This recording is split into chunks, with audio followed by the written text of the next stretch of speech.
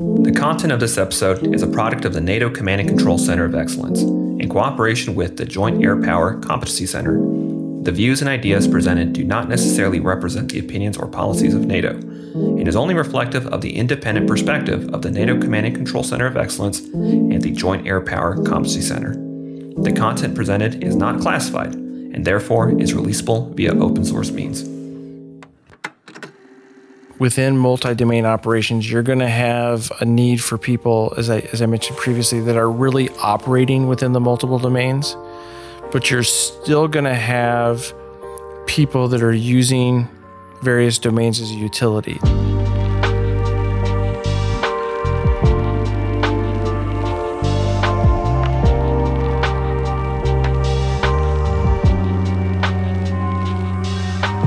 Henry, welcome to the podcast, and can you introduce yourself as a first question?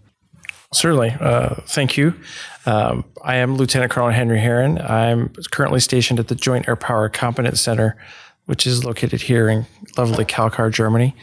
My background is primarily in space operations, but really more on the operational breadth side of the house versus tactical depth. I've spent most of my career outside of what used to be termed Air Force Space Command, is now, of course, transitioning to the U.S. Space Force, really as a representative of space capabilities out within the combat air forces around the world, primarily in Europe and in the Pacific.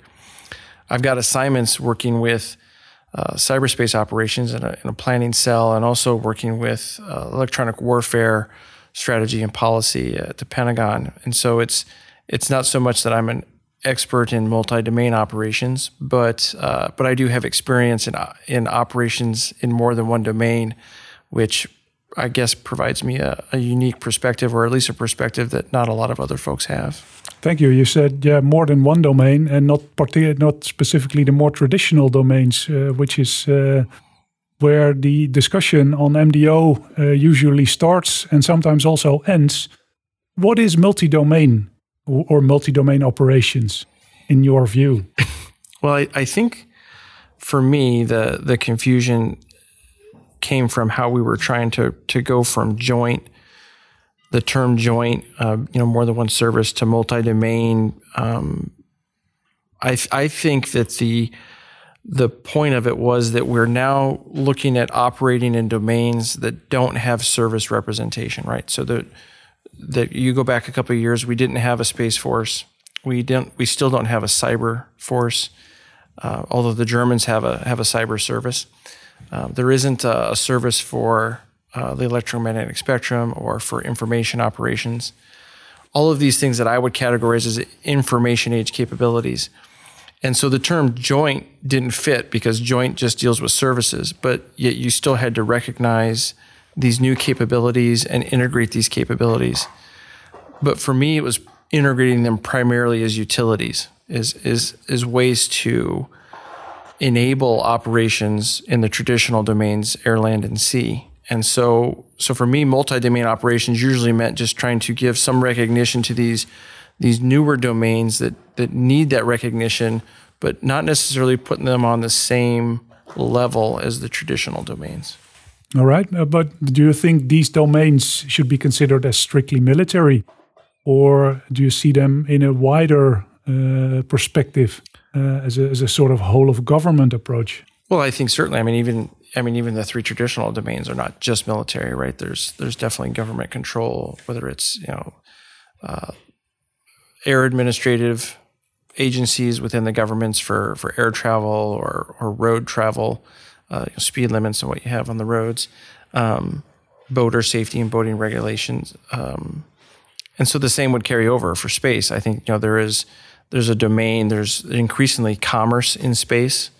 And so we're going to have a military capability to protect national interests that are associated with that. I think the same holds true on cyber. There's been so much written about activity over particularly the last 20 years of industrial espionage, to put it politely, across cyberspace. The amount of theft of intellectual property that's taken place is astounding. but there's been no military repercussions of that really that we've seen at a significant level. It's a fact of something that happens and rarely is challenged. And if it is challenged, it seems to be challenged more within the courts, within the legal avenues versus in a military avenue. Have the traditional military services on all sides, on all possible actors' sides, become too efficient, and that everyone is too afraid to actually use them, and that the attention shifts to these more civil domains or industrial. Is that the way wars are fought these days? And do we need to find an answer as a military or as the military part of a nation? Well, I think the cost of entry or of access is lower. I mean, when you look at being able to conduct a cyberspace operation, I mean, obviously you can spend a lot of money and put a lot of effort into something that's very exquisite and very detailed, but you don't have to go to that level. You can enter into those types of operations on the cheap. And so if you have not even a government, if you have a non-government entity or even just a criminal entity, they can operate in cyberspace maliciously and inexpensively. And so that's, I think, something that's very enticing. When you start talking about outside the military, some of these things definitely require a whole of government approach. When you start talking about information operations, particularly in democracies, right? How do you control the flow of information? And as soon as you add that word control, it makes a lot of people very nervous, right? But somehow you have to combat disinformation, and you want to do that effectively. But you also want to do that with democratic ideals in place. And that is something that requires a whole of government approach that can't be just something that's conducted within military chains. So having said that, and the democratic control over all these actions, aren't NATO member states already behind? And will they ever be able to catch up against more totalitarian regimes? I realize I'm completely deviating from the script already. No, that's fine. It's a different challenge, though, isn't it? I mean, on one side, you have NATO with 30 nations having to reach a consensus to move forward, and there are challenges to that, to try and get 30 nations all moving forward in the same direction, or at least not prohibiting a certain course of action in a certain direction. And a totalitarian state obviously doesn't have that concern. But at the same time, as you see information becoming more and more widespread and people have access to information, totalitarian states, they have their own problems with maintaining control. I mean, when you start looking at, I'll use China as an example and hope that gets through the censors here, but I mean, they have the Great Firewall, right? I mean, they are really controlling what kinds of things can be talked about. They have to put in place controls within the people themselves to help get the people to police themselves, and they have to maintain that balance. So they have challenges as well, and I think I'd rather have our challenges of just trying to get people cooperating together versus trying to figure out how to control millions or billions of people. I couldn't agree more. Let's not disagree on that one. How important is a completely agreed upon definition of both the word domain and the idea of multi-domain? I think it is important because it allows people to have conversations where they're actually communicating with one another and trying to reach a mutual understanding. Without these definitions, and I've seen this firsthand, I know I'm not the only one that's seen this, but you can sit and watch two people have a conversation, and as a kind of a bystander, realize they're talking completely past one another. They are talking about such different things, but they're using the same words.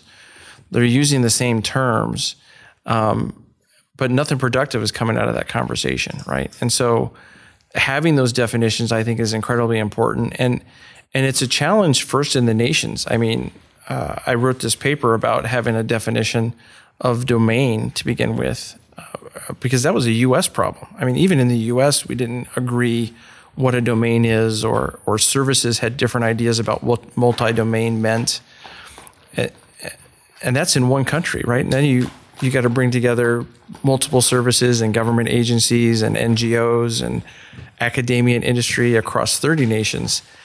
If we're not all on the same page as far as what the words we're using mean, it's hard to see us making progress. Mm-hmm. And then your point maybe being that any definition is better than continued talks about what the ideal definition would be. Just establish something, get going with that, and maybe adapt it in the future. But how to overcome the not invented here problem, which we sometimes see in NATO. If something isn't invented locally, it's not accepted. And I think all countries suffer from that. Yeah, I can see that. I think having a definition, even just a working definition initially, so that we can start to have that dialogue. But without something to really kind of put a stake in the ground and say, this is where we're going to start from, then we just keep moving out, and we get to the point where, a number of years ago, NATO recognizes cyberspace as an operational domain. And that was the first time they did that, right? They didn't recognize land, sea, and air as operational domains. They recognized cyberspace. And then last year they did the same for space. But they did that without ever recognizing what the term domain meant, let alone operational domain. So what that means for those of us in the military is ultimately this was a political decision, right? But it's a political decision that affects military operators and planners who don't have something to base on what they're supposed to go do then, because it was a political decision that enforced this thing. But now we have to try and figure out what that means for us. And that's a challenge that really should be taken care of just by the fact that we should know what the words mean. Mm-hmm. And then the traditional services will need to somehow incorporate that in their way of thinking and their way of operating. Because if we move into all kinds of new domains, I don't see a similar amount of services evolving. That obviously would be an option to create a lot of services. I don't know I think that creates another whole host of problems.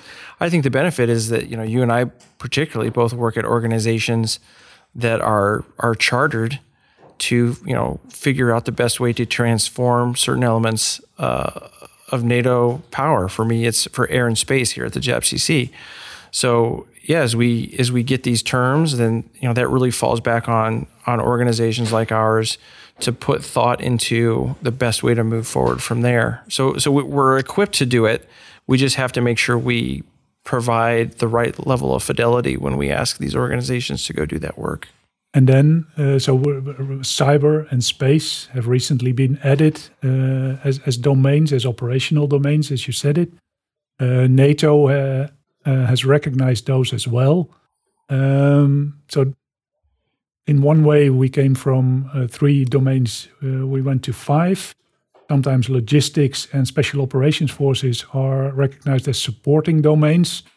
Where does it stop? And shouldn't we start moving in the other direction and have more integrated services? Do you see where I'm trying to, where my thoughts are going? Yeah, I think I've tried to be very careful in the couple papers that I've written on this to not say what the answer is, right? I mean, at the end of the day, you need people with certain expertise, with the access and ability to procure resourcing and funding and being able to focus the strategies and policies and doctrine in a way that accounts for everything. I don't think you have to go down the road of a bunch of different military services, one for every domain, to do all that. I think if we're going to be able to be interoperable with one another, we're going to have people who have a better understanding of capabilities outside their primary focus, right? So for the Air Force, you're going to need pilots that have a better understanding of fighting in the electromagnetic spectrum or fighting in space, so that the transition between supported and supporting commands and domains is fluid, right? So that's a challenge. There's more than one way to get there, right? And so I'm hesitant to say, well, this is what we need to do to fix it, because I'm probably not smart enough to figure that out in the first guess, right? But I think we need to keep talking about it and get a group together, and hopefully over time we can figure it out collectively. Another challenge would also be, usually when we get our young servicemen, basically talking young officers here, but NCOs as well, we start training them technically, then tactically, and that is very much service-oriented. But after that, we had to educate them joint, and now it becomes even wider than that. Is that the challenge? And do we need to get in different people directly at that level without the technical and tactical background? I think it is a challenge, and I think that is something we have to look at doing, and that it becomes very difficult. How do you build that tactical depth in someone, but also give them the operational and strategic breadth, and even some tactical breadth? We do that.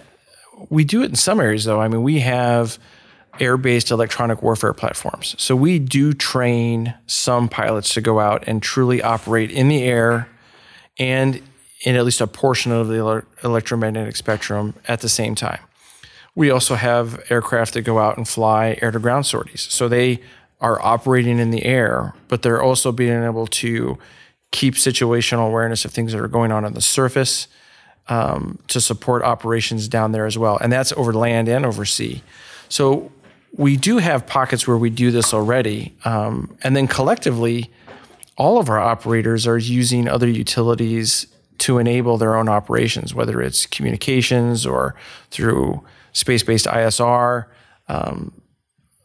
We're doing that naturally. I think it's recognizing for me that there's a difference between really operating in multiple domains and operating in one domain and using the other's capabilities in other domains as an enablement, as a utility.